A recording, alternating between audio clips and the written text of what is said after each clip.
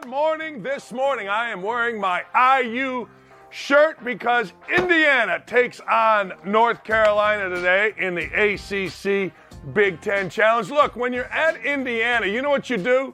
You beat the hell out of North Carolina. Can you imagine? Seriously, I'm going to give you, this goes back a long time, and you can call me an old man that's reliving the glory days, but it's really not that. Back in 1984, before any of you were born out there, we played North Carolina, Michael Jordan, and we beat that backside. But that's not the story. The story is this. Coach night on Sunday, our team meeting on Sunday, walks in. The game is Thursday. Walks in and says, let me tell you right now, any of you that don't think we're going to beat that soft-ass mother blankers, get the blank out of this locker room right now. And I thought about it today because I'm thinking to myself, you know what? How would that go over now? People would be crying. Media would be like, oh, my God, fire this guy. Mommies and daddies would be on social media. I don't know. It just came to me. Toughen up. And I'll tell you about toughen up. There goes my glass. It's toughening up because I keep hitting the table. Let's talk about USA. USA taking on Iran. I don't know if you watched the game or not, but Christian Pulisic actually gave up a testicle. Not really, but he went blank to the wall. My niece, the lovely Emily Eman, who does volleyball for the Big Ten Network and others, actually said the term balls to the wall. Now, if you look it up, it's not a derogatory term, but if you really look it up, Christian Pulisic went balls to the wall yesterday, and the United States got the win. And I just saw this. The people in Iran were actually celebrating that their team got beat. Now, let me go into something. I'm so freaking tired of guys like LeBron James. I'm so freaking tired of people whining, blanking, moaning about everything going on in this country. It's fine to complain about what's going on in this country if you accentuate the positives as well, if you're fair about it. But all I ever hear from these jackasses in the media, these jackasses in sports, is how awful this country is. You want awful? Reports are out there that these Iranian players are now going to have to go back and face torture to their families. Now, I don't believe the media, so I really don't believe that this is true. But it is a report. It did come from somewhere. Who knows if it's true or not? But the fact of the matter is we all believe it. We believe it. Do you understand what I'm saying? We see this and we believe it. No one would ever believe that about the United States. No one would ever say, well, you know, if Tim Howard back in the day gave up a goal, boy, oh boy, he better be careful about what our government is going to do. You're seeing images right now. See, this is what drives me crazy. We live in the greatest country in the history of the world, and we're doing everything we can to F it up. We have too much. It's too easy. So when it's too easy and you have too much, what happens? The devil gets in there, Satan gets in there, the enemy gets in there, and warps our mind. We're completely insane. I want to celebrate the goodness of our country. How about this? Free speech. How about the ability to not sing the national anthem, not stand up for the national anthem, kneel at the national anthem, and not get murdered or not get threatened? You don't want to go to work? Don't go to work. No one's going to kill you for it. You give up a goal, no one's going to kill you for it. You have every opportunity, every single opportunity in the world to make yourself into something. Yes, there are problems, and don't start with, of course there are. Of course there is racism. But don't tell me that cops are only out there shooting people. Stop with that stupid stuff. Every day I could do a show on the good deeds that cops do. If you're going to get into stuff, seriously get into stuff, then get into stuff that's real. We're so politicized because we want our narrative to move forward that we don't get involved in one thing and one thing that's the most important, and that is the truth. It's time we get back to the truth. I'm sitting here and I'm listening to different pundits on television. And I'm listening to them all of a sudden saying things that I've been saying for years. Shut the hell up if you can't say anything nice on top of all the negative stuff, then you know what? I don't want to hear you. If everything you're telling me about our country is awful, awful, awful, you're wrong. Your narrative is wrong. It's your narrative because everything in our country isn't awful, awful, awful. If people would get off their ass and go to work, if people wouldn't get so easily freaking offended by every little damn thing. Did you see this the other day? Stephen A. Smith had to apologize for using the word homosexual, which actually is a scientific term, because we're supposed to say gay and we're offended. I was in a meeting, a training meeting, where I'm not allowed to tell a young lady or an old lady or a dude, I guess, hey, nice shoes. I like your shoes. Yeah, that's bad. We're not allowed to say guys. You're supposed to say folks. How about we stop being so god-dang offended and grow a hair on our backside and start living and realizing that we are in the greatest country ever. And all you got to do is look at what has happened or what is supposedly to happen to the folks in Iran. All you got to do is look at what has happened across the globe. You know, we see people marching in China. We see people celebrating American goals against their country in Iran. We see people standing up to oppression. Now, you can make up oppression here. You can say that every word that doesn't celebrate the LGBTQ community is hate speech, if that's what you want. Clearly, it's not. Most people don't care, if you want to know the truth, and I'm one of them. I don't give a damn who you're having sex with. I don't give a damn your lifestyle. I don't need it thrown in my face, but I don't give a damn about it. That doesn't mean I'm hateful. That just means I'm a human being, and I got my own stuff. I don't care who you're sleeping with, and I would assume you don't care who I am. Man, everything isn't hate speech. Everything isn't awful. Now let's get away from that. Got my friend Maximilian Bretos coming on today. He knows soccer better than any human being alive. We've got United States Congressman Jim Banks coming on today. Hopefully you're joining us. All right, the United States, Christian Pulisic decided, you know what, I'm going to give everything I got, right place, right time. I said this yesterday on this show, and I said it on the other show. If you are going to be a superstar in this country, then you have got to show up in the biggest of moments. Reggie Jackson going back 100 years, bam. I don't want to hear about Mike Trout. Mike Trout's the greatest baseball player ever. I don't ever see Mike Trout do anything in the postseason. I see that damn little dude for Altuve for the Houston Astros. I see him all the time. And I don't want to hear about Verlander. Verlander pitched 5 innings.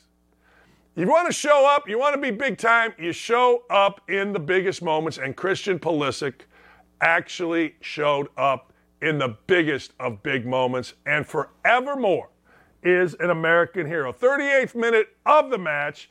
9 minutes were added at the end, and that was a very stressful, very, very stressful time. But hey, look, Pulisic decides I'm going balls to the wall, damn near literally. There were some funny things said, like our guy Big Cat, hey, I'll give you mine if you lost yours. People were celebrating, people were excited, and it's going to only get better 10 o'clock against the Netherlands. It's going to be fantastic. And if you didn't watch and you don't like soccer, who can blame you? Look, it's boring as hell, with all due respect. But I'll tell you this, when it's the United States taking on Iran, it ain't boring as hell, so get over yourself. United States advancing in the World Cup, taking on the Netherlands at 10 o'clock in the frickin' morning? The hell else you got to do at 10 o'clock in the morning?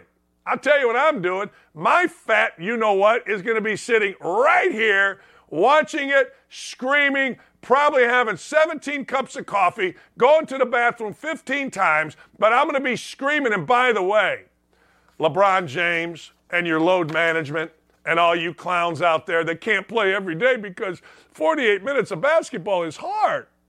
Oh my God, it's hard. Can you imagine? And I got to play every day? That's too much.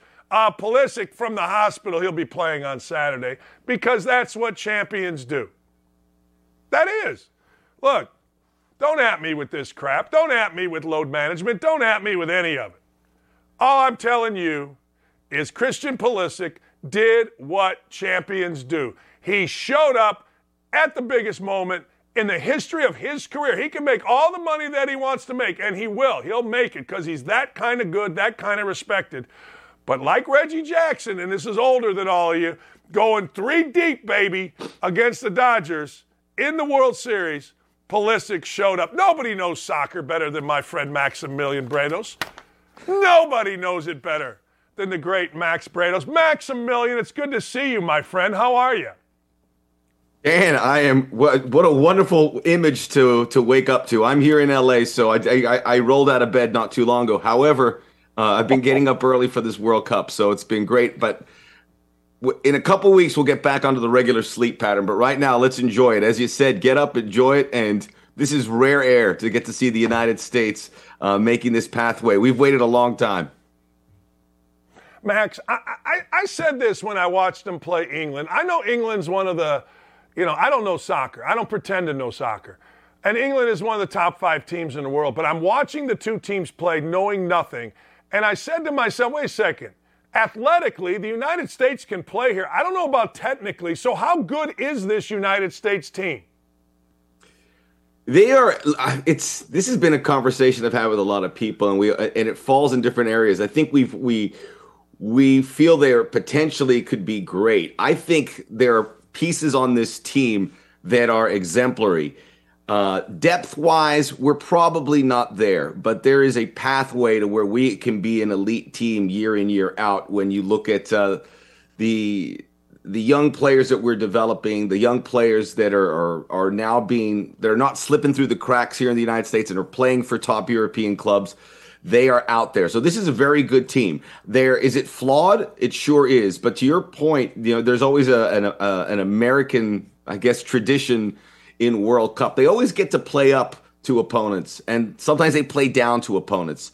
And Iran may have been one of those teams they played down to, but they didn't. They played a very consistent level. I think it's a good and a bad thing with this U.S. team. We can't score goals. That's frustrating. We need to have a little bit more cutting edge in the attack, and that's something I think for the next World Cup we really have to work on. I don't think we have that in 2022, but what we do have is a group of guys that stonewall you defensively, as you said, athletically run you to the ground and do jobs very well. They've been very consistent in this World Cup, and they haven't had that drop. So this is a team that can compete with anyone. And I think what you saw with England, I'm not saying they're going to make a semifinal or a final or win this thing, but they can play with anybody. And that's something I don't think we could always say. And they have some pieces that haven't quite developed. Gio Reyna hasn't played. He is on Christian Pulisic's level when given the chance to play. His problem is that he's just inexperienced. This team's ceiling is very high. And the fact that they've got here, the pressure's off. They can beat the Netherlands, and I'm sure we'll talk about that a lot more as we get closer to Saturday. But this is a team that is capable, and I know nobody in the field wants to play them. Tyler Adams not only handled himself great in the press conference, but the dude plays every minute. Look, I don't know, but I know I can't stop watching that kid. I know we're all supposed to watch Pulisic, and he's great, don't get me wrong. But Tyler Adams, for me anyway, has emerged. Has he always been this? Am I late to the party? No, we always thought he'd be good, but this is a step in the next direction. I was talking to some of my colleagues, and at his position, we couldn't think of someone who's having a better tournament. And I know the tournament's still in diapers. We still have a long way to go. Hasn't had a better tournament. So some people who are new to soccer, what we love about the sport is it's a collection of you can't just throw your best players in there. You need guys that do certain jobs. And what Tyler Adams does is the most difficult job on the field in many ways. It's not the sexiest position. He has to win ball. He has to dispossess the opposition.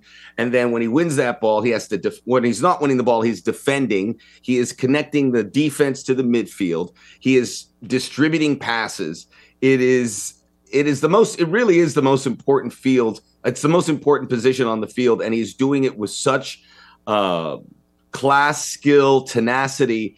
We all thought he was really good. So you haven't missed much, Dan. We all thought he was really good. But in these 3 games that we've seen in Qatar, he has taken to a next step. And I think he was bought by Leeds United in England for around $20 million. And we thought that was a lot of money. I mean, so in soccer clubs, if you want a player, you have to buy the player from another team. Leeds United are in line to doubling their investment as soon as this summer. He's been that good. So we're going to see Tyler Adams. Leeds United is an excellent club playing in the Premier League, but we're going to see Tyler Adams play for dare we say, a Manchester United, a top team in England, a top team in Spain, because he's in, as they say, the shop window right now of the World Cup. Everyone in the world is seeing him. And think about it. They're one of the top 16 teams. They can't take it away. They could be one of the top 8 teams. And Tyler Adams is the most important player. And I will say, I've racked my brain. I don't think there's a player playing defensive midfielder. And that defensive midfielder is not the nicest way to say it, because he does so much more than that. I haven't seen a player play better than him at this World Cup. And I'm not a prisoner of the moment. That is factual. Yeah, you know what? I mean, again, I just, he just caught my eye, and I didn't know who he was. Should the United States, I mean, I know we're all celebrating, and it's great. Obviously, you want to beat Iran, a lot going on, outside. But when you looked at the draw initially, when you looked at the groups, did you have this happening? Did you have the United States? Is this something that should have happened? Should have. The sports book said it should have, but it was a very fine margin. And what you have is you have a top 5 team in the world in England, and everyone assumed they were going to win the group. They won the group. England's excellent. So when we watched the U.S. playing England so hard and almost beating England, that was a massive accomplishment. And for them to get a tie there, and I know people don't like ties. Ties are really important, and that point there really helped get the United States over the line. But in Wales and Iran, you have 2 teams that so the FIFA rankings, they're not accurate in many ways, but they are a pretty good gauge as to where they should be. So USA was ranked 16th. I think Iran was 21st. Wales was 22nd. So they were tightly packed. And the lines for those games were razor thin. So it really is it's a situation where you don't have a team in the group that you could beat up on. They weren't there. Iran had a lot on their plate with what's going on back in that country. But this is a very good team. They play a very European style. They have 3 or 4 elite players. Wales have Gareth Bale. To qualify out of Europe is very hard. 13 teams make it from Europe. So Wales made it. Italy didn't make it. Sweden didn't make it. Norway have the best player in the world. They didn't make it. So, these Wales, it's no accident. They're not a weak sister by any means in this field. It was always the U.S. were favored, but man, it was the finest of margins, because Wales and Iran, you didn't have a team ranked in the 50s or 60s that you could possibly get an easy victory from. That didn't exist here. This was quite an accomplishment for the United States to get through. And sure enough, they squeezed in, but that's what we were expected to see, and they did it. Hey, I'm going to go to Pulisic before I get into what's going to happen or what you see happening coming up on Saturday with the Netherlands. Shows up, massive moment. You for your whole life, you've been in sports. You got to show up, in the biggest of moments. I always refer, and it's because I'm old, but the Reggie Jackson 3 home runs, World Series against the Dodgers. Like, man, that's kind of the baseline for me. No surprise Pulisic showed up. How good is he on the national stage? Dan, I could get you with a dated reference any day of the week. So Reggie Jackson showed up. I mean, whoever it is will show up. Michael Jordan shows up. These guys they're big names, but it doesn't mean that they're going to deliver in this way. He has really been valiant in many ways, not just with his play, but being able to figure things out, and to put his body on the line there is like an extra bonus, because that was really hard. He knew he was going to get smashed. And the reports from the U.S. men's national team social media account is that he has a pelvic bruise. And we were doing a little homework, and what that means is the area underneath his groin area was struck by the goalkeeper. So that is bruised, and I don't think anybody wants that. And he knew he was going to get smashed, not just by the goalkeeper, but the defenders. But this was, these goals are so precious for the U.S. team. He can score pretty goals. We know that. We've seen him play at Chelsea. We've seen him win a European Cup with Chelsea. He is a sexy player. He is elegant in every way. But this was, get your lunch pail, get in there and find a way to score a goal, which held up as the game winner. He's been so impressive. He's historically known for a guy who's had to deal with injuries. He's been injury prone over and over again, to the point where you start saying, can we rely on Christian Pulisic? He's going to be injured again, but he's stayed healthy for the last year. I mean, we're all holding his breath ahead of this world. Christian Pulisic's going to get injured. He always gets injured. He didn't. And now he is injured, and he's saying, and this was a quote that he said to the team, you better bet I'm going to play on Saturday.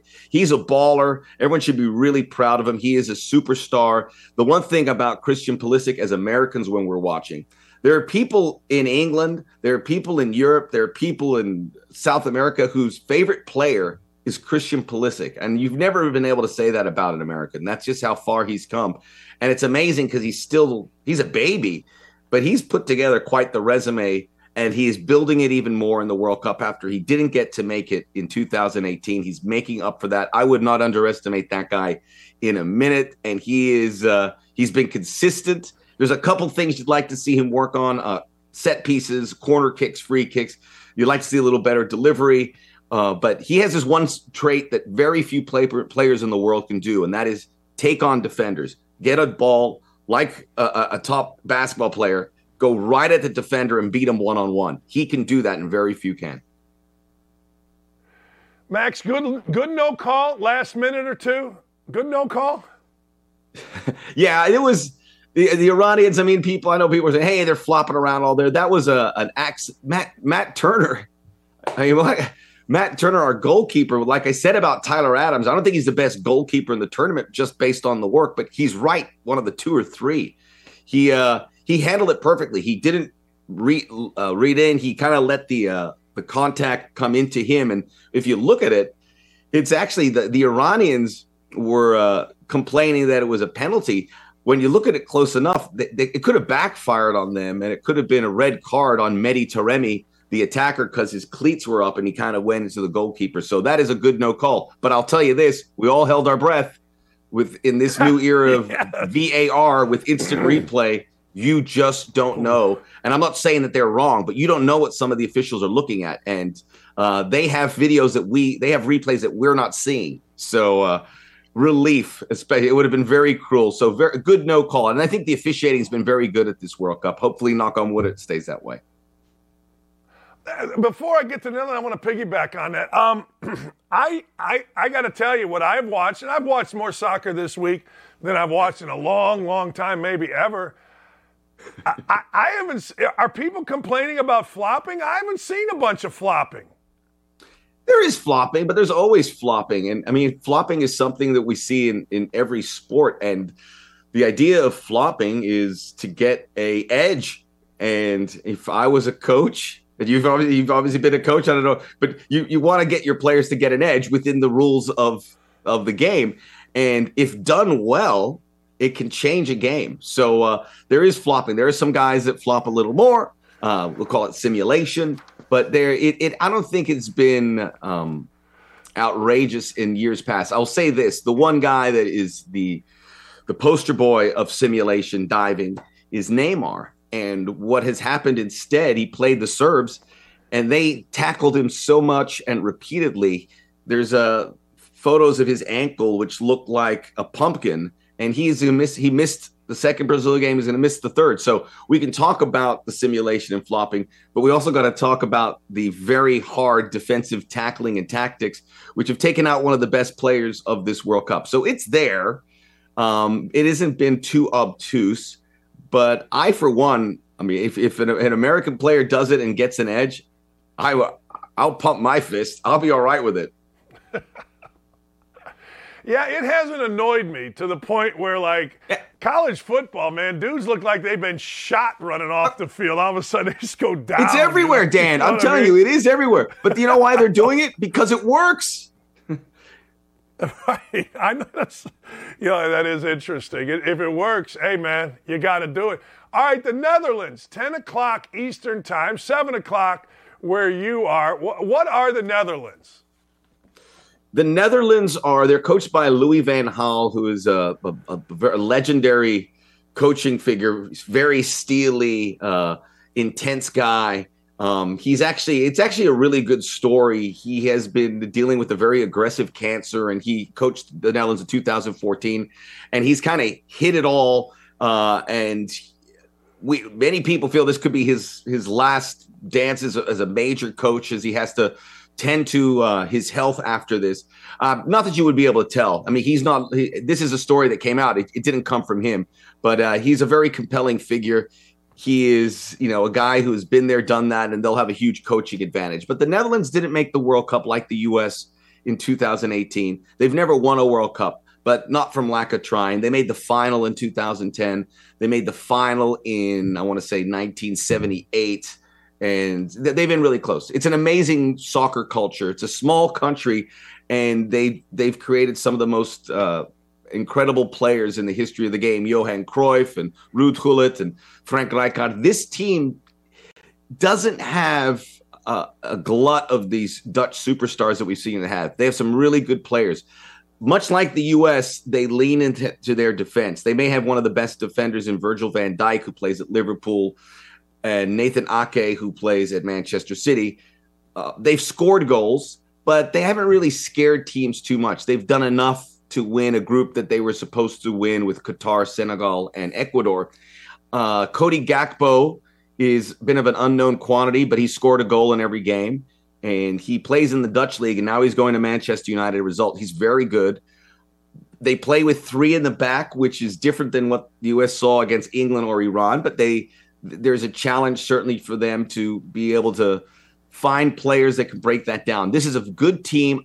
My fear about them is that they're growing into the tournament. They haven't been threatened. They haven't really blown you away. They haven't been like France or Brazil where you go, this team is to be reckoned with. But it's a team I think the U.S. will approach with an ability that they can beat. You see the guy that you showed, Memphis Depay there.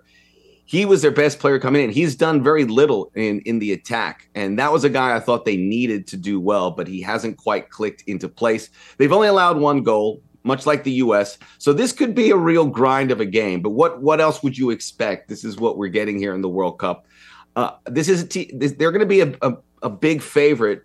But I would say for the U.S., they're probably happier they're playing the Dutch as opposed to playing France or Brazil or Argentina or Spain, which to me are all a cut above the Netherlands. This is you couldn't ask for finishing second in your group, which the U.S. did. You really couldn't ask for a better opponent.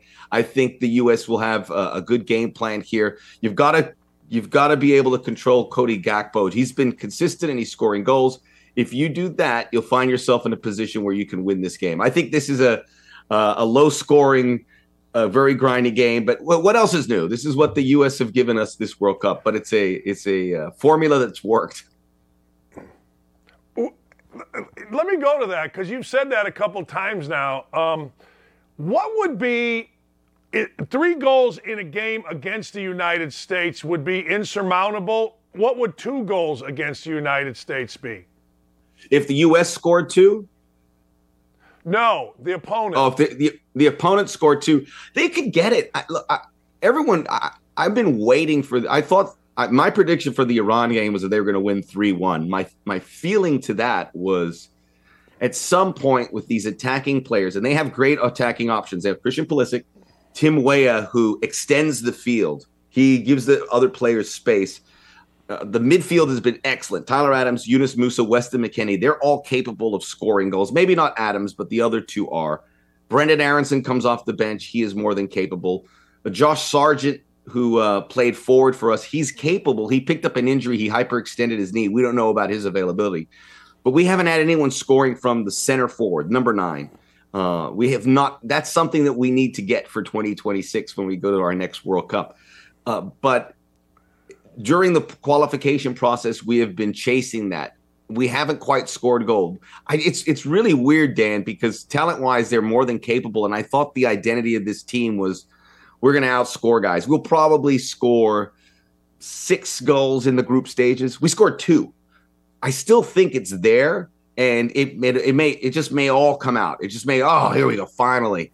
But they haven't shown that yet. So in the means of being a practical, resourceful team, I think they've leaned a little more into their defensive prowess, which they know is something that can get them a result. Case in point, against Wales, which they're up a goal and they ended up tying, they didn't make any adjustments. Against Iran, they were up a goal and they brought in another defender. So they defended the last 25 minutes. And Iran, they did have that chance at the very end. But if you look, I'm such a nerd for this, Dan. I rewatched the game last night, and Iran went into the box over the last 30 minutes twice, which is a great number. Obviously, they're not threatening the U.S. defensively, so they can score goals. And Christian Pulisic in a minute could explode. Gio Reyna's the guy has not played, but he is very capable of scoring. But they know defensively they're very difficult to break down, and there's some great teams that have won World Cups using a similar formula. I will use Spain. In 2010, they won the World Cup. So they played 4 games in the round of 16, quarterfinals, semis, and the final. 4 games. All 4 of those games, they won 1-0. And I'm not saying that's something the U.S. could do, but you lean into what is working. You lean into your calling card. You hope. And Spain was capable of scoring a lot of goals. U.S. is capable of scoring goals. But I think Greg Berhalter has looked at this team and go, I can rely on the defense. It may not be the prettiest thing to watch at times, but it's something that opponents are uncomfortable with, and it's something that's working. So I'm not saying he's going to go into a shell against the Netherlands, maybe a little bit, but because the idea of the U.S. is always the American spirit. We fly out, we attack, we probe, and we run you. We're fitter than you, that kind of stuff. That'll continue, but I think Greg Berhalter knows when push comes to shove, he will get into these low-scoring games, and they'll protect the goal. And they have an excellent goalkeeper, and those center backs are great, and their fullbacks are also having great tournaments. So it's capable. They're going to have look if they can make a run to say a quarterfinal or a semifinal, they'll have a game where they score 2 or 3 goals. Maybe it's against the Dutch on Saturday. Hey, last thing, I'm keeping you way too long, but Gio Reyna, you've mentioned him a couple of times last night or yesterday. People are like, what the hell's going on here? What is going on there? I don't think there's anything going on per se. He's kind of just caught in the numbers game. And like I said, if this was basketball, if you put your best 5 players on the field, Gio Reyna would be one of them, right? It would be Pulisic, Reyna, Tyler Adams, maybe Anthony Robinson, and you just get your 5 best players. You obviously need different positions, but you find a way. You need those guys to score. In this sport, you have to. Everyone's very specialist, like American football. You need a defensive midfielder to win balls. You need a number 9 to score goals. You need fullbacks who are fast, who can go up and down the sideline and can cross a ball. And Gio Reyna, I mean, if you look at our attack, the center forward plays with his back to the goal, and he's supposed to score goals, but he's also supposed to hold up the play for the 2 midfielders on each side, which are Christian Pulisic, or not midfielders, but attackers, and Christian Pulisic and Tim Weah. Tim Weah is fast. He's supposed to get up. Christian Pulisic is your creative element that can break down defenders. You could put in Gio Reyna and take out Tim Weah, but then you lose that element of what Tim Weah does, which is separate the line of midfield and the line of defense, so there's space for Christian Pulisic. You might be able to take out the center forward, but then Gio Reyna's never really played that position, back to goal. That's not where you want him facing goal. Gio Reyna's best position is where Christian Pulisic is playing. So I think Greg Berhalter doesn't want to lose those other 2 elements. He could also play in the midfield, but truth be told, the U.S. has never played a creative midfield type in that midfield. And if you do that, you take out Yunus Musa or Weston McKennie, who have been excellent. So it's just a numbers game. I think his time will come.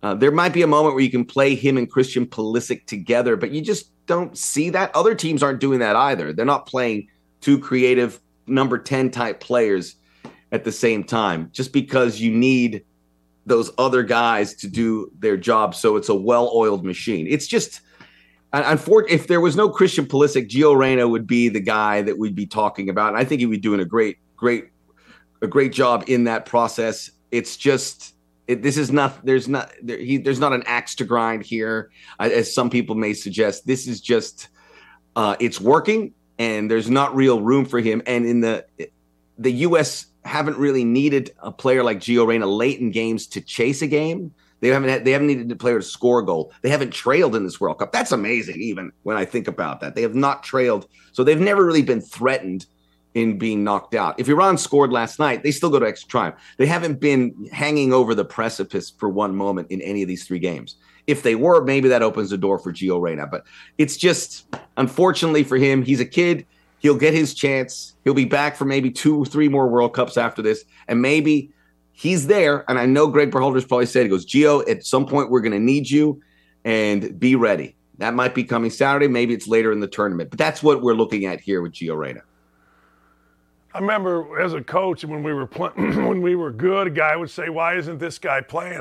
I'd say, "Okay, who do you want me to take out?"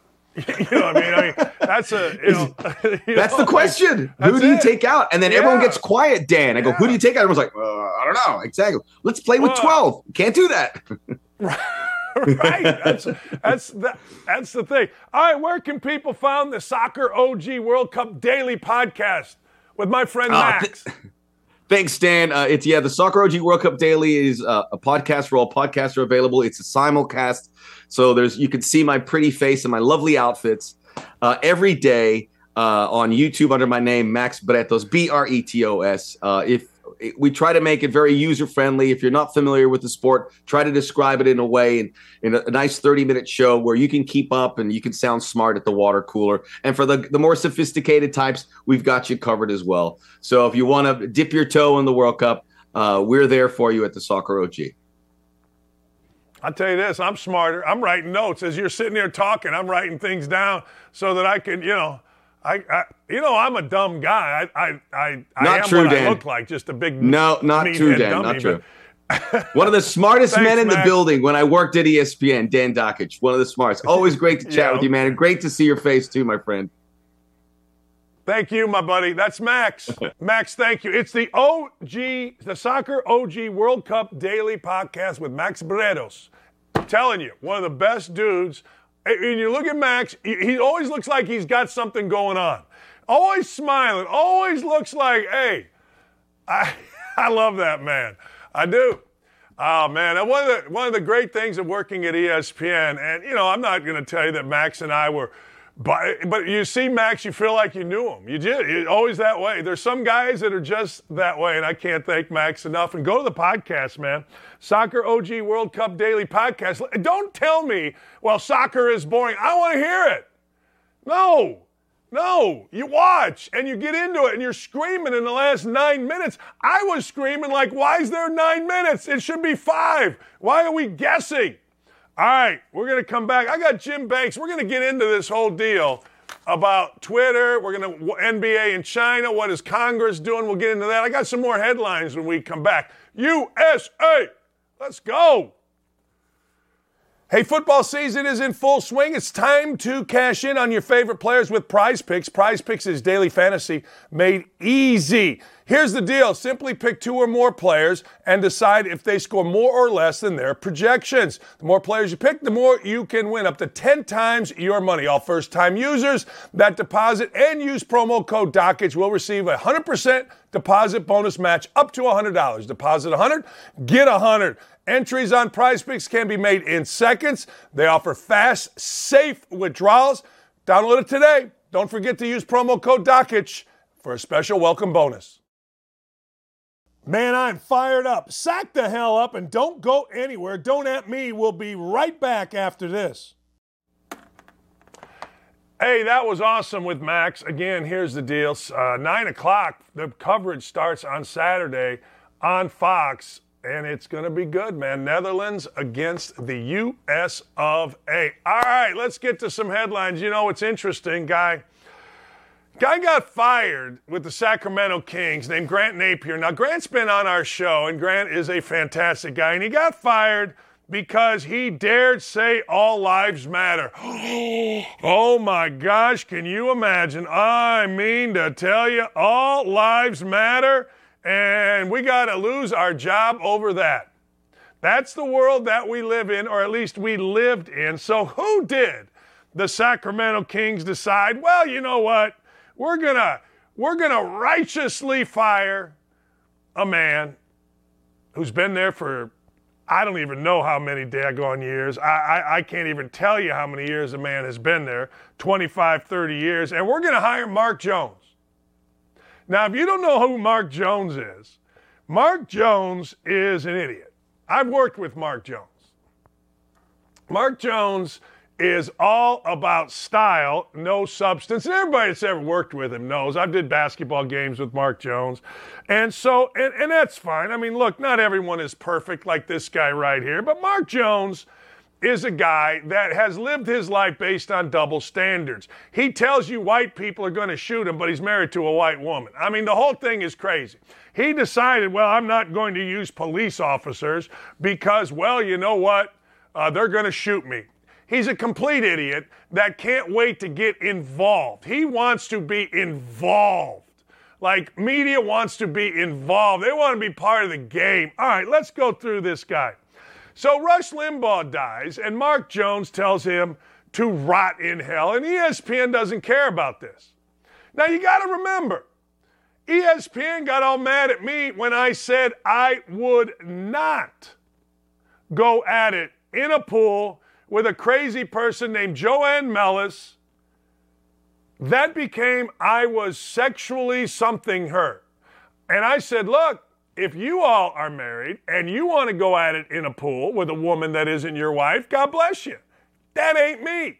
Take it however you'd like. I don't do it. Anyway, they got all crabby, blah, blah, blah. This dude, Mark Jones, told Rush Limbaugh to rot in hell when he died. That's this guy who has replaced a man who in Sacramento is a legend, Grant Napier. In Sacramento is a guy that, well, frankly, everybody revered, did his job with class. But Sacramento Kings got mad because Boogie frickin' Cousins and Chris Webber, America's Liar, got mad at Grant for white or all lives matter, and they replaced him with this idiot, Mark Jones. Second thing, he asserted police were trying to shoot him. He said he, as a broadcaster, couldn't use a police escort anymore because he was afraid the police were going to shoot him. This was after years of getting an entitled police escort, after years of police lights taking him with special treatment from the press box to the airport or the hotel, wherever he was going. Years of entitlement and special treatment. Football analysts, football producers, football directors will tell you the greatest thing about doing football is the police escort out of the stadium. But this idiot, when a cop did wrongly, when there was stupid things done by cops, decides that what? He's got to join in. He's got to be a victim too. He's got to take a stand. And ESPN was cool with that. He cheered when Nick Bosa tore his ACL because Nick Bosa had the audacity to support Donald Trump. Oh my God, this is an ESPN announcer. Why are we not shocked? That has been able to get away with this crap for years. Bobby Barack's been all over it. And anybody that's worked with my Jam Posse, we're chopping it up. He's tried so hard to get inside and to be a guy. And nobody to this day knows his name. Nobody. Except for the stupid things that he does. We're giving him more publicity than Mark Jones has ever got. He lied about a police shooting. But of course, that's an ESPN thing. Remember when, what's his name? Jalen Rose? Jalen Rose went on and talked about an unarmed man who was armed, talked about a man who died who didn't. This is an ESPN thing, so Mark Jones is just following protocol here, lying about a police shooting. It's what you do when you're at ESPN. It's how you act when you're at ESPN. Mark Jones has done all these stupid things and just keeps getting promoted. Wonder why? He's not a very good announcer. He's just okay. Look, it pays, ladies and gentlemen. It pays big time to be a victim. It pays big time to be a liberal. You do these things as a middle-aged white man, you're out so fast. Hell, they wanted me out. They didn't get a chance to at ESPN because I said one time, I quote, would not go at it in a pool because the lady said, let's go at it in a pool. They said I took it wrong. I said no. I didn't take it wrong. I took it how I took it. They got mad. I had phone calls. Oh, Stephanie Drewley, Michael Schiffman, we have phone calls. Yeah, right. What do you want? My contract's up. I was leaving anyway. I'd give a rat's ass what they wanted to do. But Mark Jones and others keep doing this stupid shit. We all know why. Come on. We all know why. The transfer quarterback portal is hopping, baby. I think Cade McNamara got screwed, but we're going to get into this. Hudson Card came in for that Quinn Ewers and played pretty well at different times. And Hudson Card, legendary player in the state of Texas, he's leaving. Jeff Sims, Georgia Tech, he's leaving. Now, they kept the interim coach, so maybe he will stay. Cade McNamara is a guy, I got to tell you. I just got to tell you, Cade McNamara, to me, got screwed at Michigan, and not really, but here's the deal. Let me back up. He didn't get screwed. Actually, and I made a note to myself, I applaud what Jim Harbaugh did. Cade McNamara saved Jim Harbaugh's bacon. Jim Harbaugh had not beaten Ohio State. Jim Harbaugh needed to beat Ohio State. Cade McNamara comes in, and guess what? Guess what? They beat Ohio State. The next year, J.J. McCarthy and Cade McNamara have to battle it out. Who is going to be the quarterback? McCarthy wins. McNamara didn't get screwed. McNamara then got hurt, and it all played itself out, and now you're going to see Michigan be the Big Ten champs, roll into the college football playoff with J.J. McCarthy. So it worked out, and I applaud Jim Harbaugh actually for doing that. But, man, you're the guy that saved the coach's bacon, and a year later you can't even get on the field. That's tough stuff to me. The kid Bachmeier, fine. Hornsby, I would love to see. I don't want to see Hudson Card at Indiana. I don't need Bachmeier at Indiana. But the other three, let's go, IU. I'm wearing my IU stuff today. IU, big game tonight against North Carolina, but let's go get one of these transfer portal guys, or wait, because there's going to be more. There's going to be a lot more. Transfer portal officially, free agency, let me see here, officially opens, what's today, the 30th, in 5 days, right? December 1st, 2nd, 3rd, 4th, 5 days, transfer portal, here we go. Free agency starts in college football. Let's go. Here's a shocker. I don't know. Turns out the viral internet sensation Liver King was actually on steroids. Say it ain't so. I refuse to believe this. When I first saw this, I thought, what are they talking about, the Lion King? Remember the Lion King, the guy that we all had to pay attention to for 2 minutes? If we could show this guy's body, all you got to do is look at it right there. I am absolutely stunned. I cannot believe that the Liver King is, on steroids. I would never have thought that. The dude eats liver. Human, or not human. I don't think he eats human liver, does he? I don't think he does. But when people like the Liver King come into existence, I feel bad. I feel bad for our country. I feel bad for our world. I feel bad. Leaked emails showed, listen to this, that the Liver King was taking almost $12,000 per month, or worth of pharmaceutical HGH per month. 3 injections a day. all while promoting his brand of holistic lifestyle, ancestry tenets, and eating raw meat on camera. Now, I am not going to lie to you.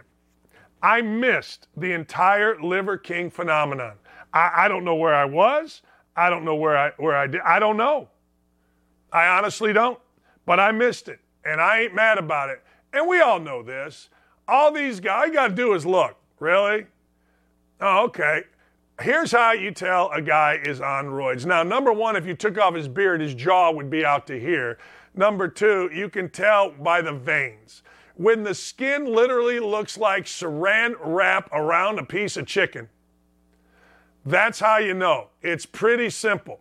This dude here being on roids is not the upset of the century. It is not Villanova over Georgetown. It is not. We didn't see this coming. We saw this coming. Good for him.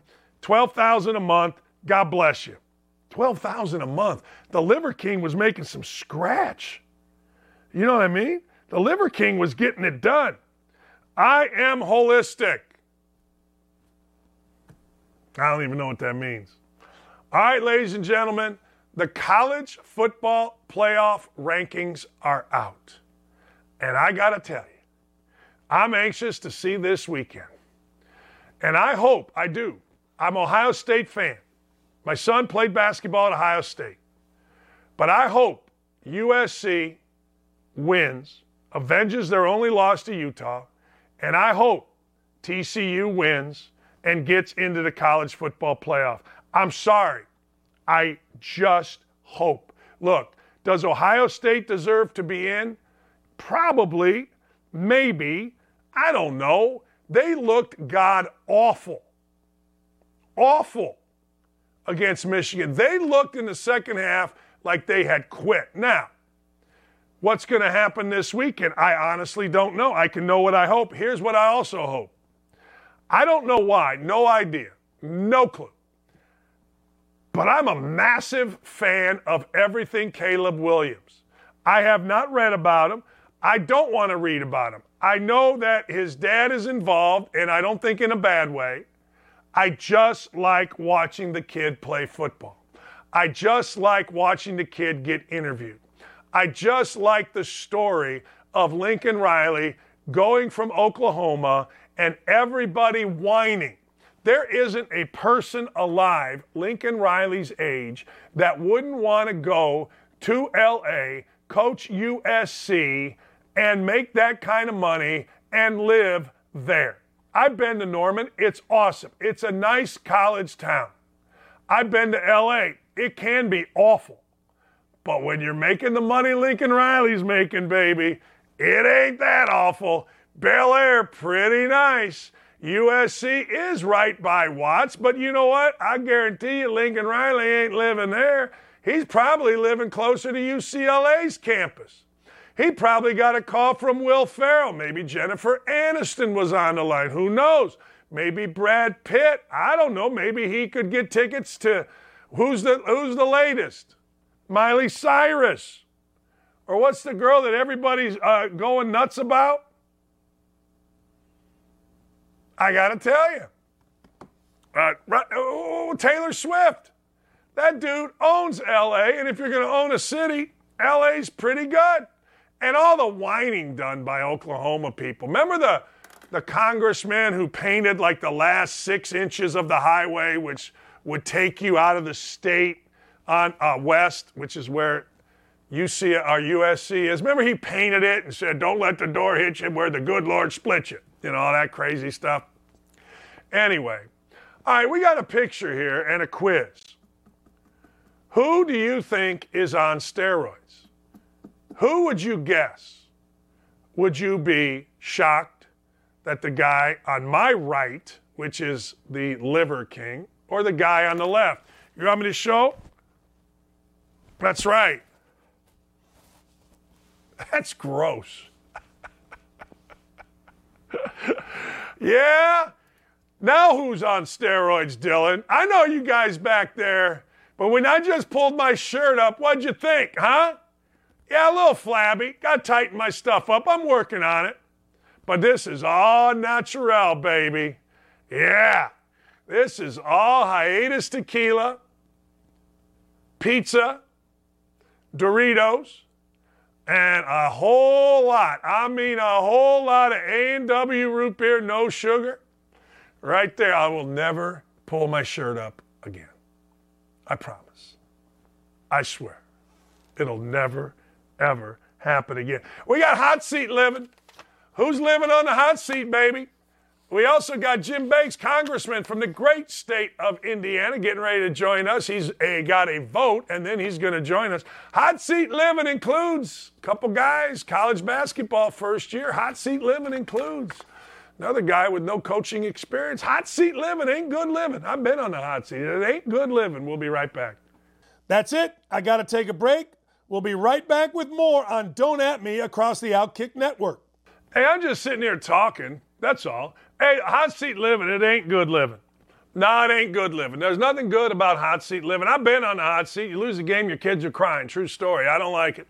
I don't even like doing a hot seat, but hey, they asked me to do it. They're paying the freight, and I'm pretty entertaining about it. And frankly, I've been pretty right about it, and I'm not all that excited about being right about it because I don't like that Matt Rule got fired. I don't like that Frank Reich got fired. But I'll tell you this. One of the things that I've learned about big-time coaching, hey, it's not bad business to get fired because they pay you a lot of money to do nothing. But hot seat living, let's go first. Colts, Jeff Saturday. Look, the front door to the Colts is the coach. It used to be Peyton Manning.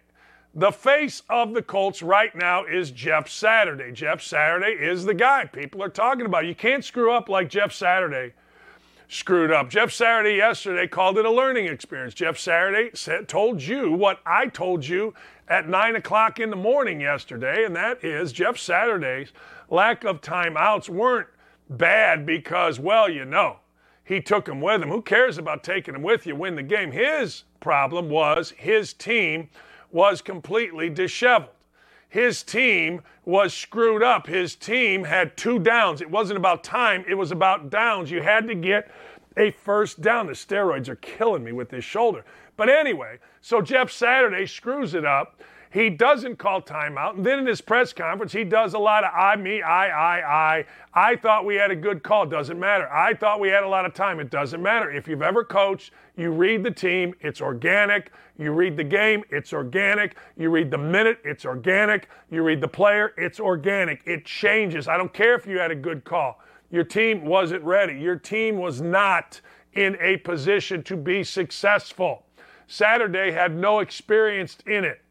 Saturday has not been an advisor to the Colts. I mean, I guess technically you could say, hey, you guys should think about this if that's an advisor. Saturday had never coached anything but being a bad high school coach.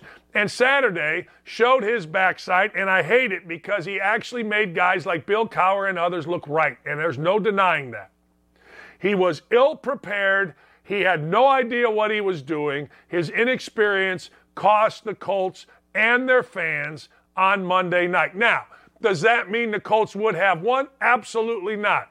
I personally don't think the Colts have enough backside in that game to go ahead and win. They did early in the year. And then Saturday yesterday started talking about, yeah, well, I.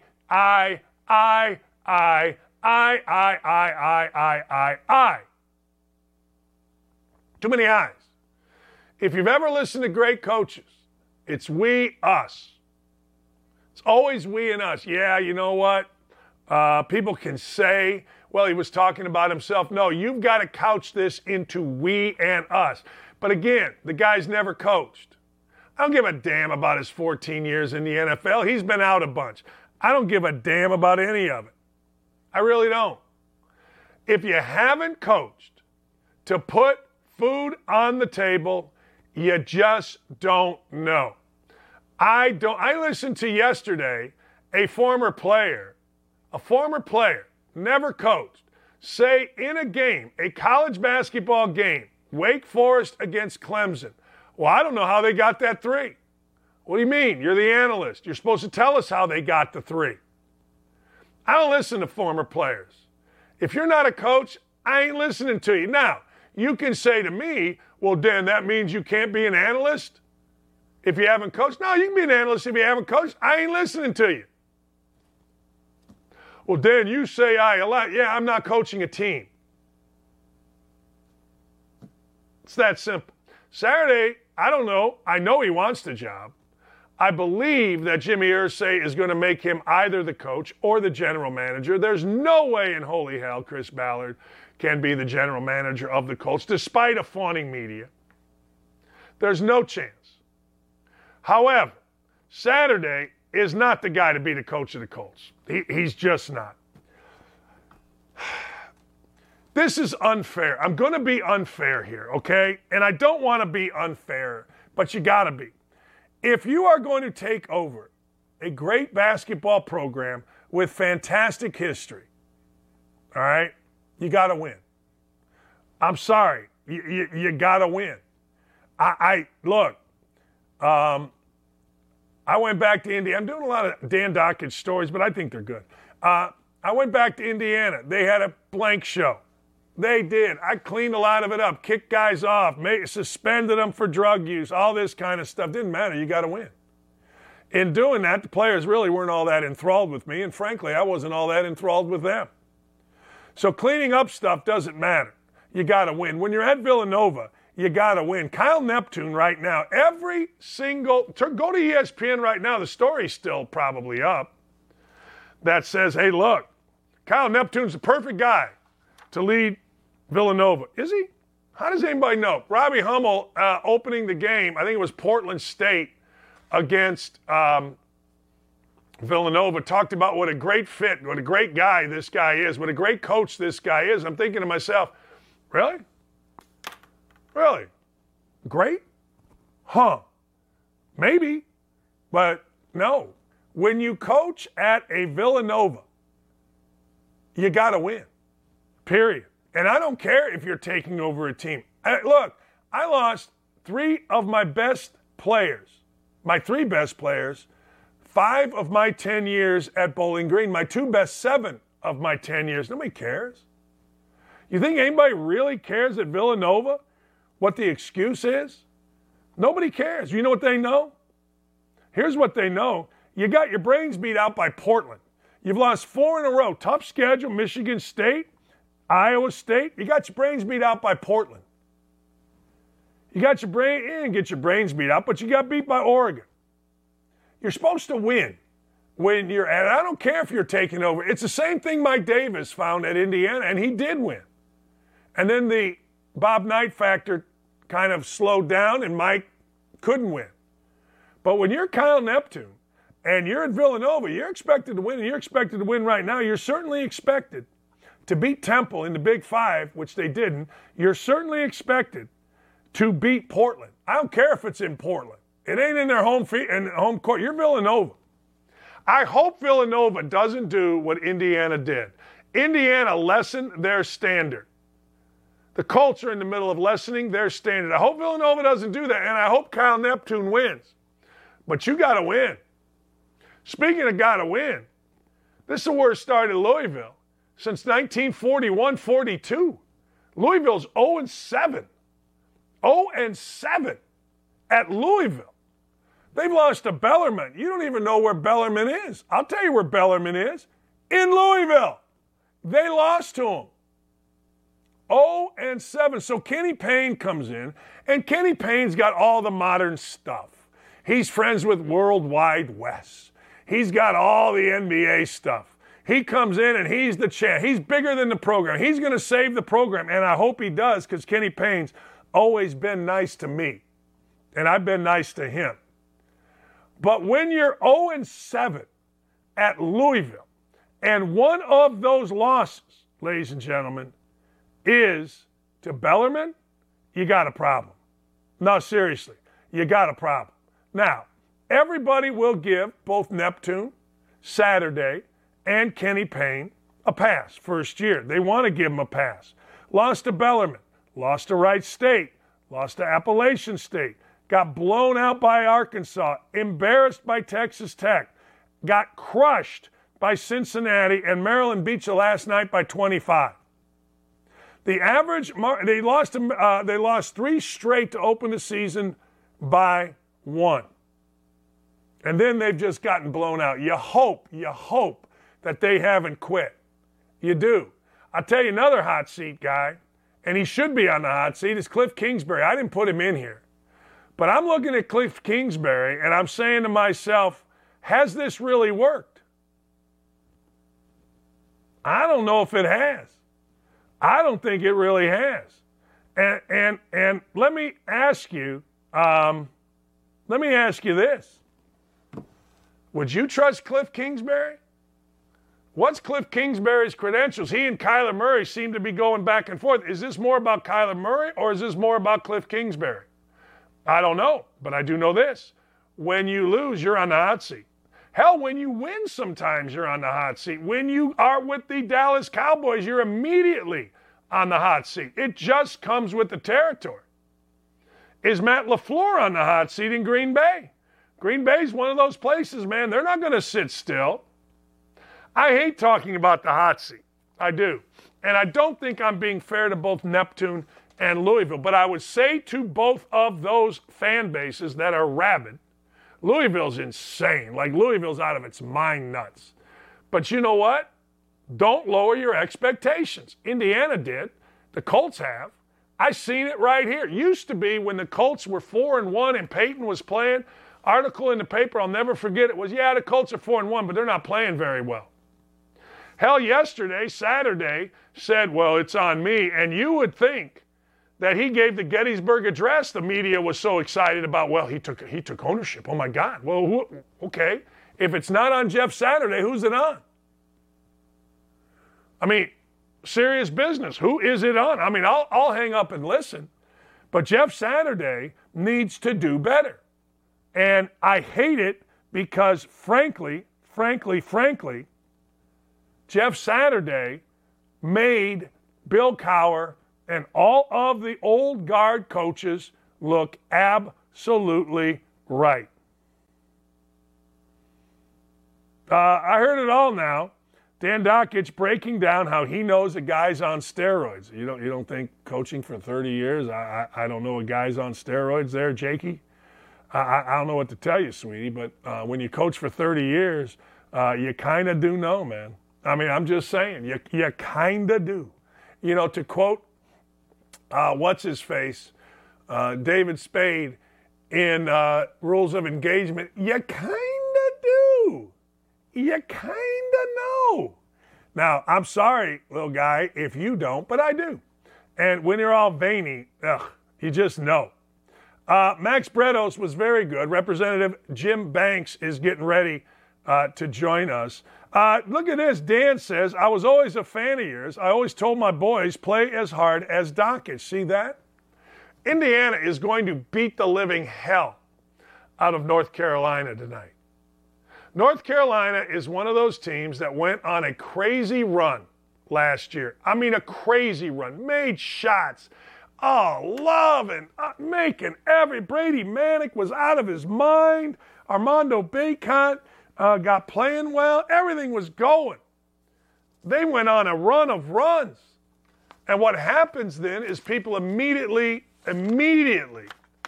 overrank you. Happened to me at Indiana. They do. Indiana's the best basketball team I have seen this year. The best resume of any team I have seen this year is Purdue. You cannot argue with Purdue. Purdue has been that good. I don't want to say this. I have no interest in Purdue beating the hell out of Indiana ever again. It's happened too many times. But having said that, let's talk to Congressman Jim Banks. Hey, Congressman, I can't thank you enough. I know you just voted. What did you just vote on? What did you do just now before you joined us? Not a whole lot that's very important, Dan. It's the lame duck session. You know, we just had the midterm election. Republicans won the majority. So Democrats are trying to cram through everything that they can over the next few weeks before Republicans take the gavels on January 3rd. So today, procedural votes, later in the day, some massive spending bills and other wish list items for the Democrats they're trying to ram through at the last minute. How frustrating is it for you when somebody says, well, you know, he didn't vote for this bill that on the surface looks like it would help families or the economy, but when you read the bill, it's full of crap. How frustrating is that for you?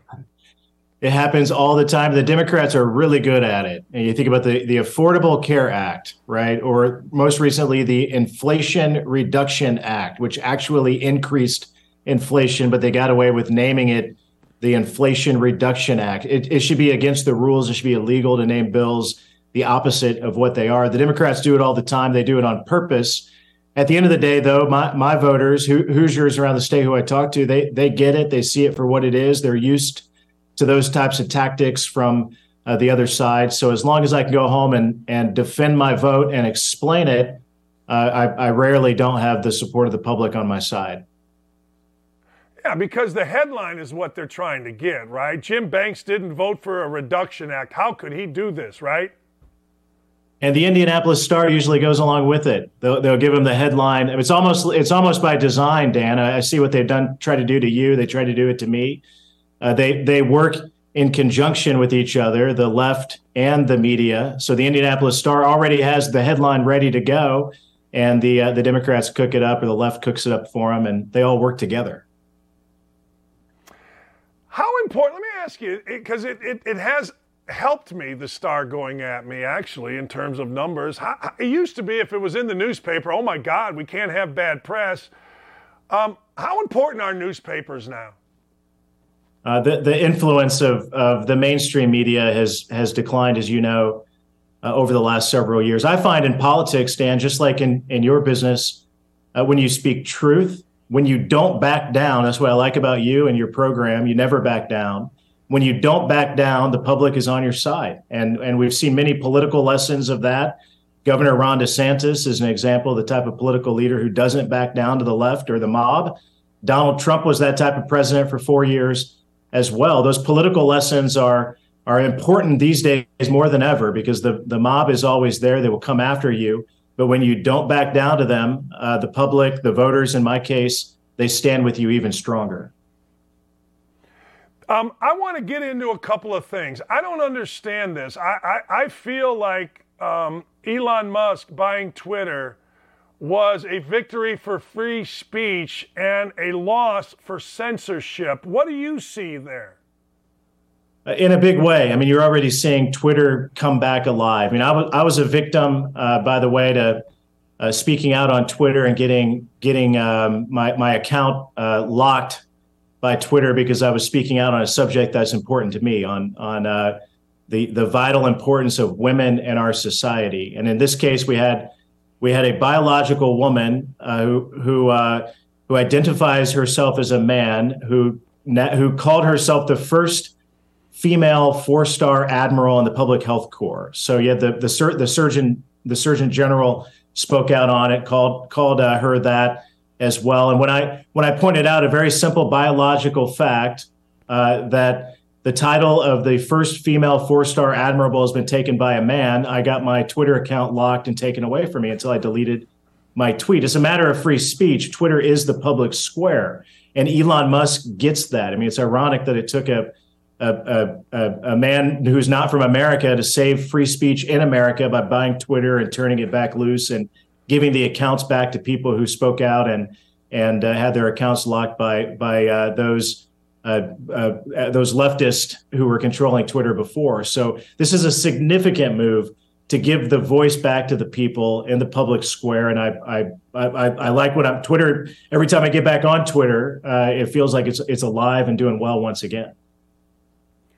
What do you make of Apple? From a legislator, a congressman's standpoint, what do you make of Apple saying, look, we're taking it off of our app store, or potentially, they haven't said that, potentially doing that?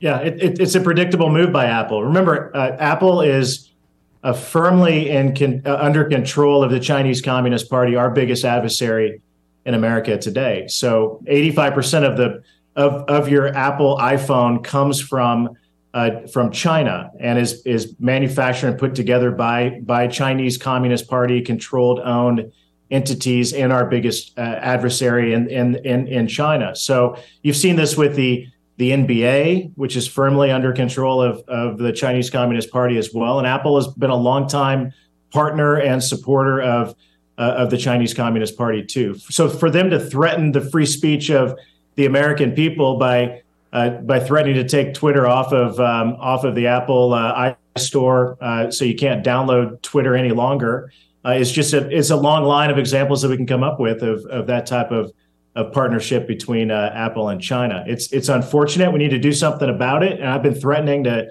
and I have introduced bills over the last couple of years. When we get the majority back and Republicans are in control of the House, you'll see these bills actually be debated and move through the process, because most of us believe that it's long past due time for us to do something about it. Hey, I want to piggyback on that with the NBA. The NBA, obviously, you just mentioned it, in bed with China.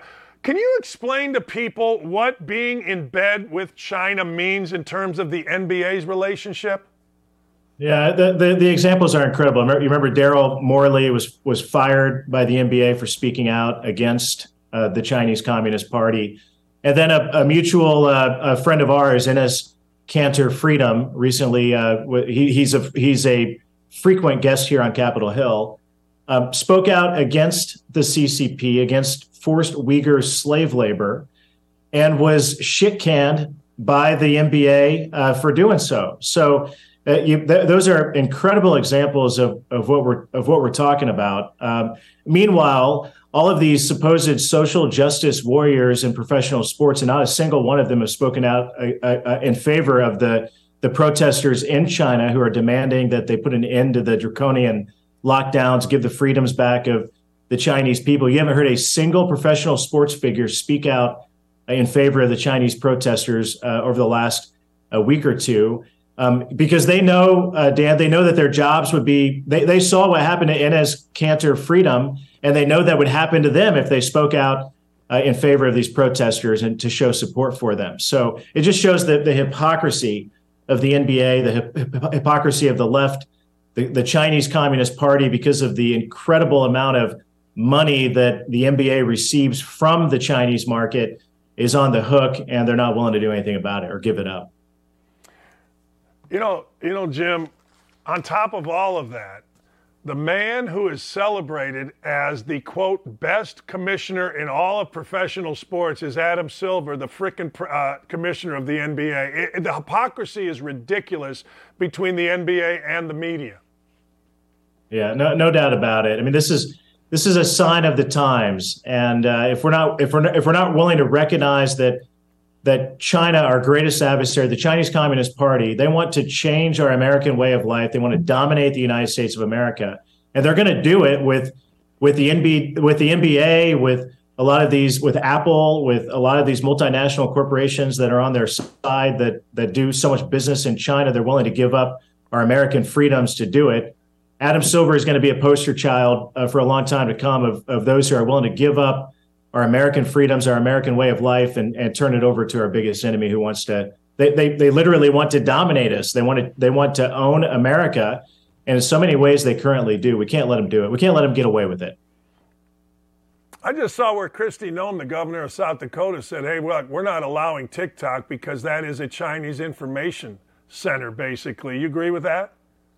I do. I mean, TikTok is a dangerous tool that's used by the Chinese Communist Party for surveillance, and you've seen apps over the years. There was the Face app that you could download on your phone and age yourself so you look 30 or 40 years older. That was a tool of a Russian company to obtain our biometrics. You have companies like 23andMe and Ancestry.com that do the biometrics testing.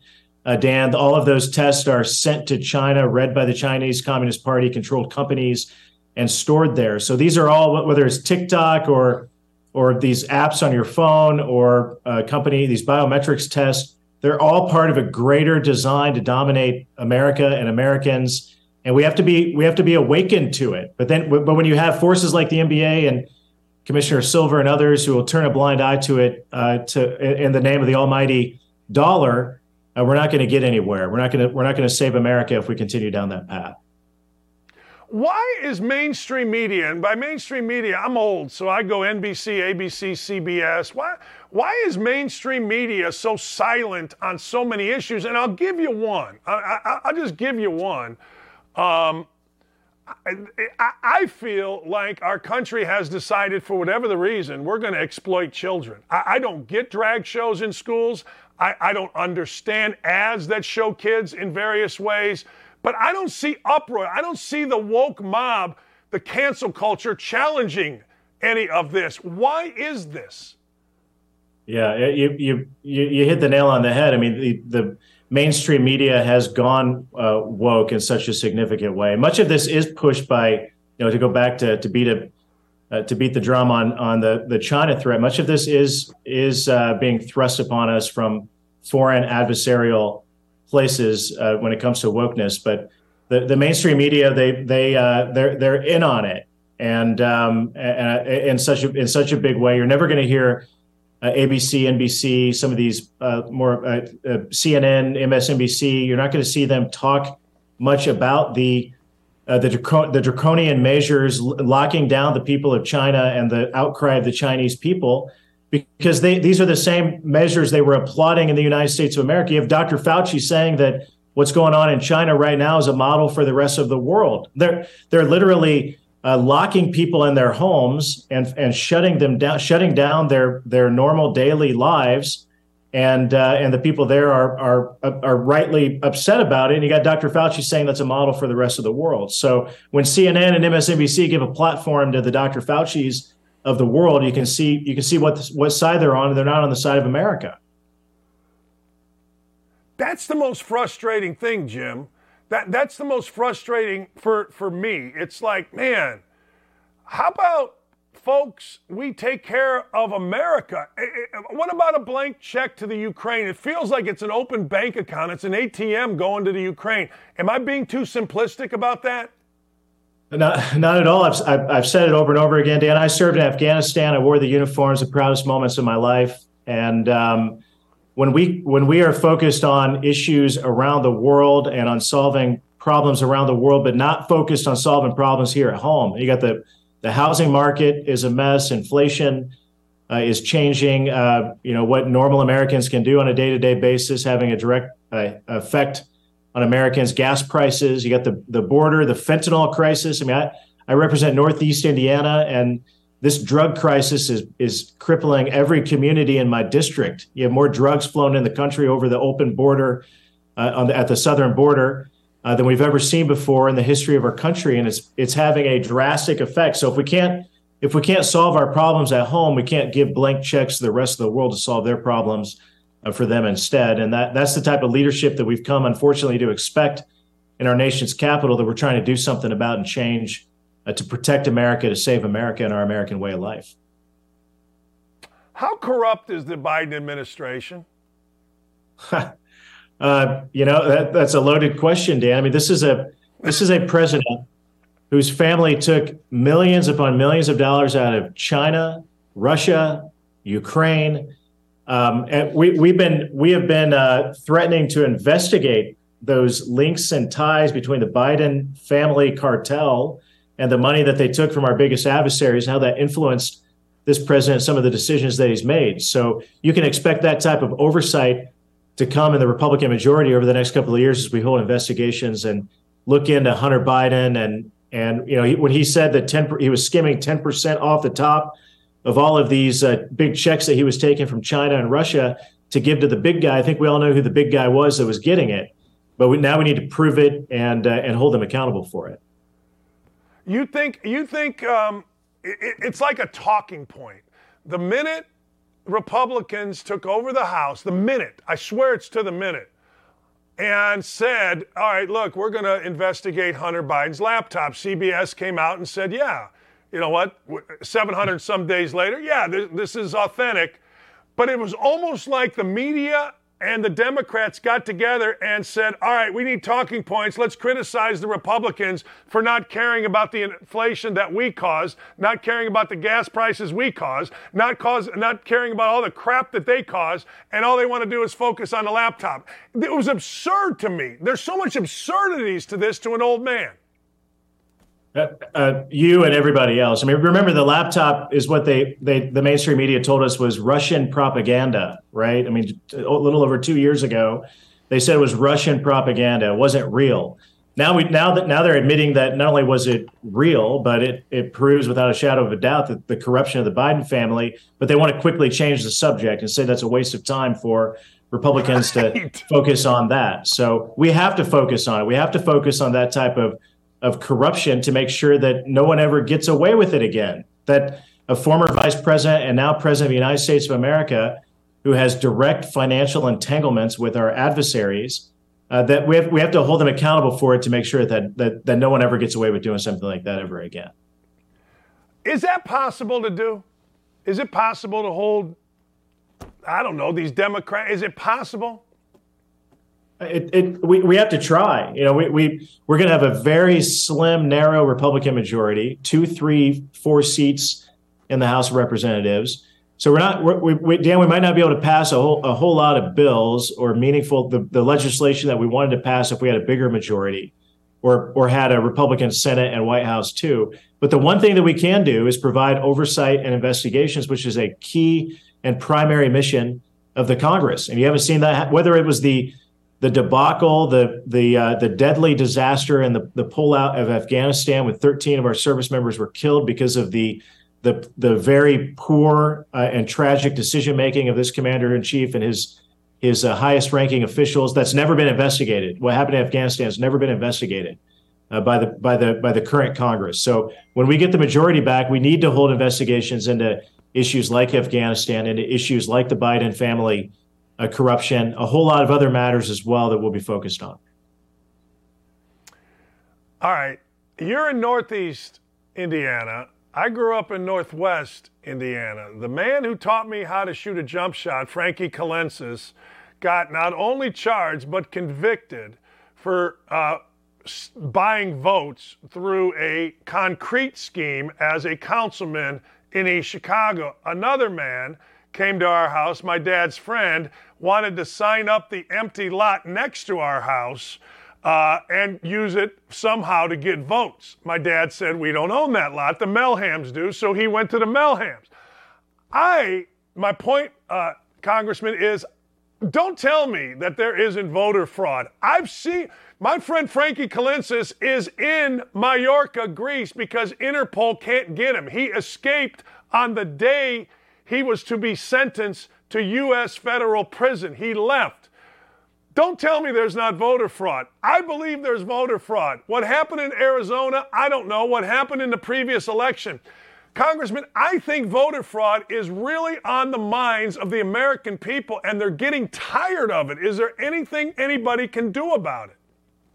Well, a recent poll that I saw, Dan, about 50% of the American people don't trust the outcome of our elections. So yes, whether you believe there's voter fraud or not, we have a moral duty, those of us in elected office, to restore trust in our elections. It's a fundamental underpinning of our democratic system. So we have to do things. I introduced a bill this year to ban ballot harvesting in federal elections, to stop the process of going out and collecting ballots door to door, to restore that type of integrity in how elections are conducted.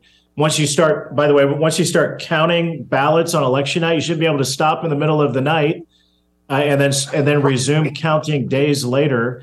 You should be able to change election laws right before an election to give an advantage to one candidate over the other. So those are things that we have to fix at the state level, especially, and at the federal level. Stronger voter ID laws in states like in Indiana, passing stronger voter ID laws is something that can and should happen.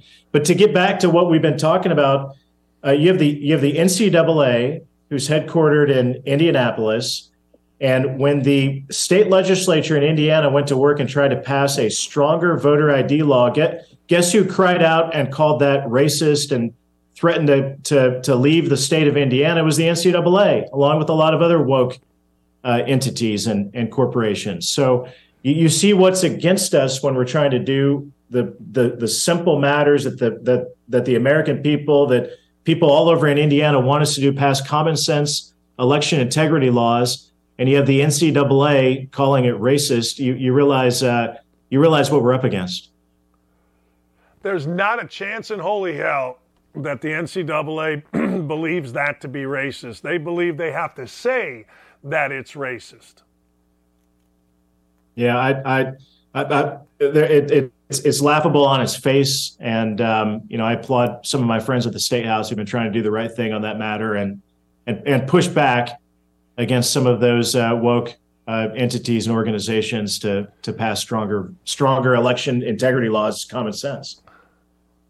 I think it's a legitimate anger problem. Like, people think, whether you believe a civil war, I don't know, but I think it is a legitimate anger among the people in the United States that we don't trust our elections. I know people always want to point to things, North versus South, racist. I think voting fraud and the lack of trust in our elections is bubbling to a point that's going to get very, very nasty very soon. I think. I could be dead wrong. You know better than me. I just think it's that big a deal. I agree. It's important. I hear it from my constituents all the time. And I think that the simple solution is stronger voter ID laws. It's up to the states to pass laws like that. I've introduced bills at the federal level to try to, and when it comes to federal elections, to find the right way to do it. But this is common sense, and I'm going to keep pushing for it, do everything I can to restore that trust in our election process. I'm keeping you a long time, but I got to ask you this question. I always look at things on a personal level. Like, I try to take things, and so you're here as an outspoken, strong Republican. Obviously, you deal on a daily basis in hallways, at lunch, whatever, with Democrats. Is it contentious all the time, some of the time, none of the time? Is it only contentious, when you're voting or when you're in the chambers? What's a day like for you with that? Well, it can be. I mean, we often, more times in a committee hearing room when we're actually having a debate about a bill or a subject. On the floor, we walked down to I just did it before we came on the air. I went over to the House floor, put my card in the machine, and pushed the no button, which I push a lot more than the yes button, and walked back to my office. So rarely do you see debate on the floor of the House. It often occurs more in a committee hearing or in the public square. I find the most heated disagreements often with my colleagues or those from the right and the left is often in other venues like online, like on Twitter, or in the media. So it's perhaps not as contentious as you might think, in us duking it out on the floor or on Capitol Hill, but there is a great divide in our country about the issues of the day, and the American people are looking for leaders to rise up and stand against the woke mob and do the right thing, and that's the type of leader that I'm trying to be.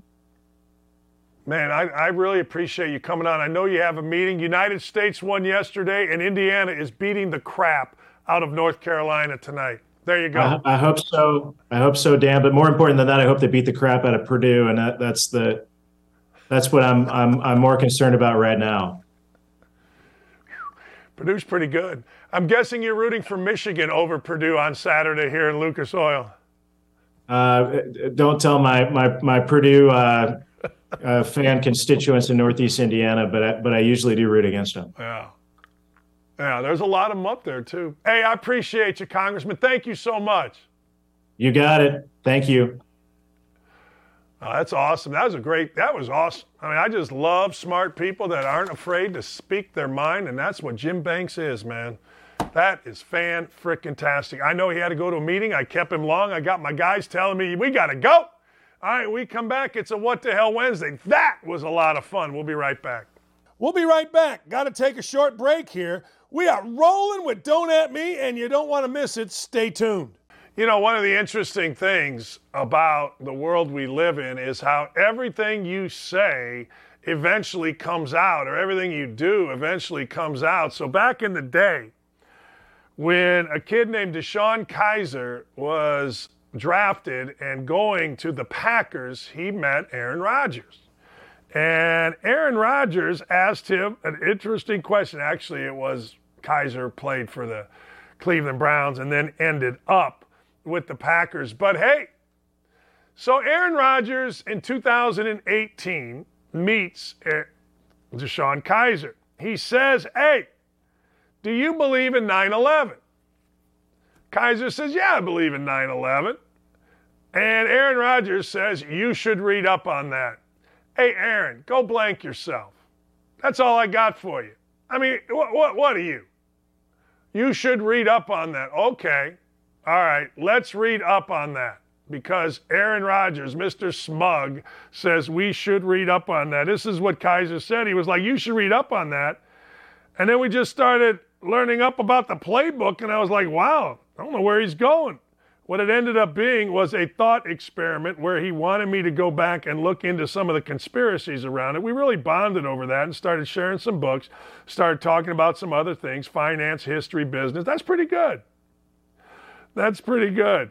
But how about walking, hey man, first day on a job. You know, first day on a job now, that would be insensitive. You would be insensitive if you did that. I can't believe you asked my personal thoughts on something. I need Play-Doh in a corner. I need my Banky. Come on, come on, come on. Now, I like Aaron Rodgers because he does speak his mind, and there's a great article on this, if you want to check it out, by Mark Harris on Outbook. It's really good. I'm telling you, we got the greatest writers here on Outkick. It's really amazing. But Mark Harris, the title of the article is DeShone Kizer claims first thing Aaron Rodgers said to him was, do you believe in 9/11? I kind of dig it. And you see right there, two pretty smart guys, but I got to tell you, Aaron Rodgers is starting to give me gas. He was more interesting when he was winning. Would you agree? I think so. You know what? Win, and I'll get back to you. 2 people are rescued from a plane that crashed into a Maryland transmission tower. Now, I got to tell you, they were stranded at the top of the tower. Now, the plane went into, look at that. That doesn't even look real, right? That Montgomery County Fire and Rescue had to come out and figure out how to get this airplane, which is 100 feet in the air. The pair, now this happened at 5:30. They announced that they were rescued at 1:15. Now, I got to tell you, here's the deal. Your plane is going to crash. Can you imagine the terror? It is going to crash. And then it crashes. I just want you to think about this. And then it crashes. So you see it right there. It looks like those old airplanes we used to throw around as kids. You know what I mean? You know what I'm talking about. So it's hanging there. Hey, the good news is you survived the plane crash. The bad news is you're still 100 feet in the air, somehow hanging on a freaking transmission tower. Man, this is about 15 miles outside of D.C. Now, as of this story, which was updated at 2 o'clock in the morning, they're still trying to get the plane out of there. I mean, how do you get that? You let it drop, obviously. You just unhook the thing and let it drop. What's the problem? Seems pretty easy to me. No. Hey, what'd you go to school for? You know what? I went to school to learn how to write. What'd you go to school for? Well, I didn't really go to school for it, but I can get a plane off a transmission tower, really? Okay. Really? This is an article also in Outkick. Outkick's just unbelievable. Monkeypox. Remember when they tried, I believe, they tried to slip monkeypox by us as the next big pandemic outbreak? And then people said, hey, look, gay folks, stop having orgies. You know what I mean? It's one thing, that you can transmit it by going to the mall, or you can put your hand on something and shake hands, and next thing you know, you're transmitting. But it's another thing where you try to put over on us that, hey, look, gay dudes having orgies is causing a disease. And we're basically going, yeah, well, don't have orgies, idiots. I mean, I don't know what to tell you. So the World Health Organization, for some reason, the word monkey is racist. Monkeypox has died down, but the health organization says it's racist. Global experts, they didn't elaborate what these people were experts in, but they decided to use the term Mpox moving forward because of racist concerns. They said racist and stigmatizing language online as the reason for several individuals and countries causing concerns. Monkeypox and Mpox will be used interchangeably until the latter is phased out. That's right. That right there, that's racist. That's not a monkey. That's a, I don't know. That is a hullabaloo. That's what it is. You can't say monkey, racist. Can't say homosexual, offensive. Can't say nice shoes, sexual. The world is insane. It is hard, I'm telling you. It is very difficult as a human being to keep up. Now, don't tell me just don't offend people. Don't tell me that. Because saying nice shoes is impossible. To not, hey, look, I like those shoes. I am a fashionista. My wife will come down here and tell you when she gets dressed, she asks me, and I am 95% right. So I can't even say nice shoes. I can't even say monkeypox. I'm saying both of them. Screw you. Gay, homosexual, get over it. You know what? Sometimes it's okay to be offended. Nobody ever held up a baby. This is a baby. Oh, I better, is it okay? This is a baby, and whacked it on the ass and said, you know what? You're not going to be offended. Screw that. You think it's nice walking around looking like this every day? You're going to get offended. Get over it. Who cares? And actually, you're not really offended.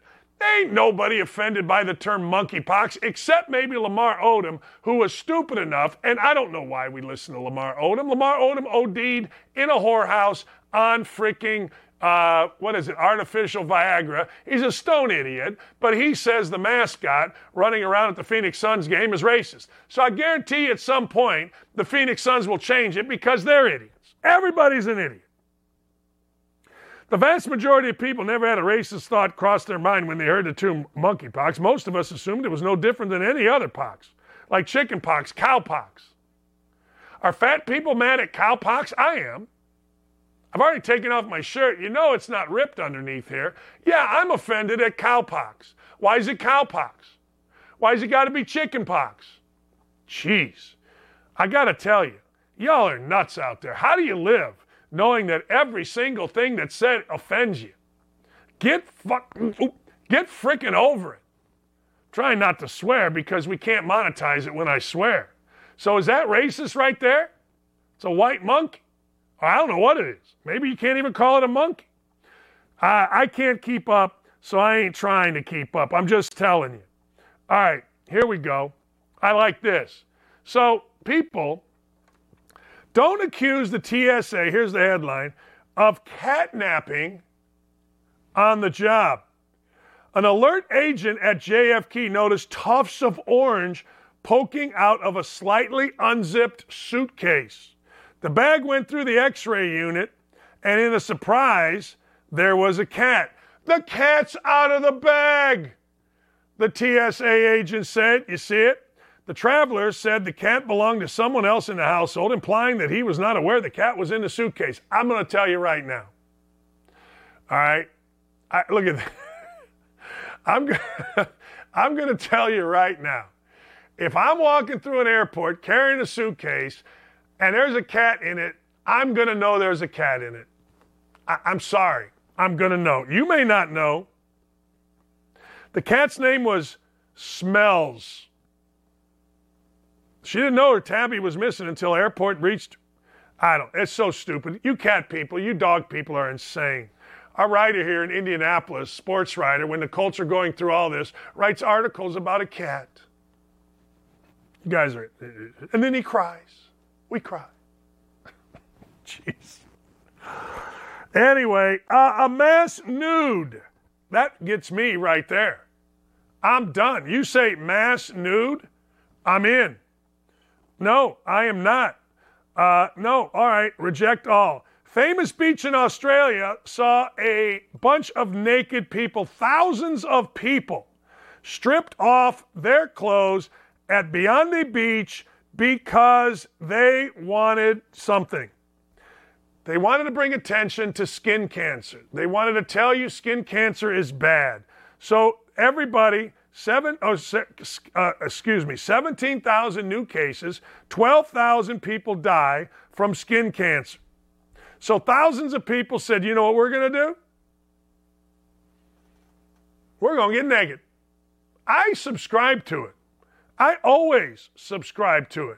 Get naked whenever you can. I literally walk outside. We have a little porch off of our bedroom. I go outside after a shower when it's warm and I dry this stuff off. Last night I did. I stand there like I'm king of the world, James Cameron. About 2,500 people dropped their drawers, got naked. Here's my problem. I'm on this testosterone hormone thing. It could get pretty embarrassing if I looked at someone that I deemed attractive. I'm just saying. You don't want to walk around. You want baseball. Hey, Mike Trout hit a home run. Baseball. Oh, man, fastball. Verlander, great. All right, Altuve, Guerrero. Yeah, all right. Yeah. Because I'm telling you right now, on this therapy, I'm chasing Lee all over the house. If the wind blows, things get going. Just saying. I'd be careful. I'd be very, very, very careful. But I like it. There they are. I'd like to teach the world to say, is a Coca-Cola commercial back in the day for those of you that don't know. Who's woking? Who's doping today? Who's the dumbest of the dumb? AKA the woke dope of the day. Oh, she's an idiot. What do we pay attention to her for? I get it. She's a hot actress from the 80s. But why do we care? We can't cede that territory. It's like a turf war. You go get him. Would anybody have any idea who Alyssa Milano was if it weren't for Twitter? Certainly you would have back in the day. But remember, she's going to get off Twitter. CBS off Twitter. Jim Carrey yesterday, he's off Twitter. Has anybody missed any of these? There is nowhere for Alyssa Milano to go where anybody is going to pay attention to her.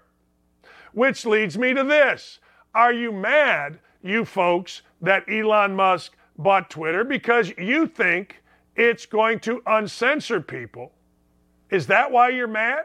You liked the fact that there was shadow banning on Republicans, on conservatives? You liked that? That's part of your American dream? So now you're mad because Elon Musk is opening it up? Or are you mad, you crazy people out there, because child porn references were not addressed in the previous world of Twitter? Now they are.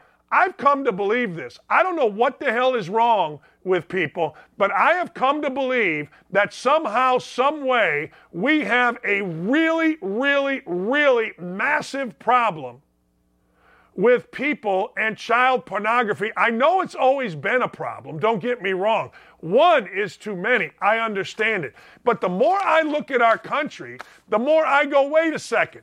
Twitter existed for all these years with this guy Jack Dorsey and his band of millennial crybabies, and nobody did a thing about child pornography?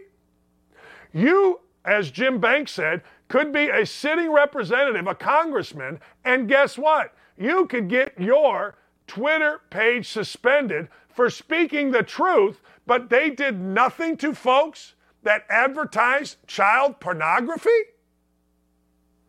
And you're mad at that? You're mad at the changes? You're mad that Elon Musk bought this thing? Is that what you're mad about? What could you possibly be mad about other than un-American things? He opened it up. People aren't being censored anymore. There are still rules. We found one. Hell, I wasn't on Twitter today because apparently Outkick 360 had the United States game playing during their show, so Twitter pulled down Outkick for the day. Hope it's not for tomorrow as well, but I don't know. There are still rules. There are still censorships. There are still copyright laws. But is that what you're mad about, you little Libby crazy people, you little pervs out there? Are you mad because your pedophilia is now being reined in? It seems like it. Are you mad because now others can share in a debate? Others you don't believe are right? Isn't that the American way? Can't there be peaceful and intelligent dialogue? Or do we just have to listen to crazy people dressed up as an opposite sex and listen to how, well, I'm really a woman? Can you give birth? No, I don't want to hear from you. Do whatever you want to do, but I don't want to hear from you. I don't care. I just want to hear from you. And that's me speaking, my wife actually speaking through me. Hey, man, great show today. Unbelievable. You guys, Dylan and Ryan and Aaron, you guys handled it absolutely wonderful. You 25 people out of 100 votes that don't believe in 9/11, you're idiots. I don't know what to tell you. You're stone cold idiots. Yeah, and that's probably accurate. Probably 75% of America aren't stone cold idiots, and 25% are probably idiots. I'm not sure which side I'm on, but I am, ladies and gentlemen, on the side of common sense. All right, back at it tomorrow. I got a lot to say about Jeff Saturday coming up at noon to 3 on 107.5 The Fan. Have a great, great afternoon, everybody. Thank you.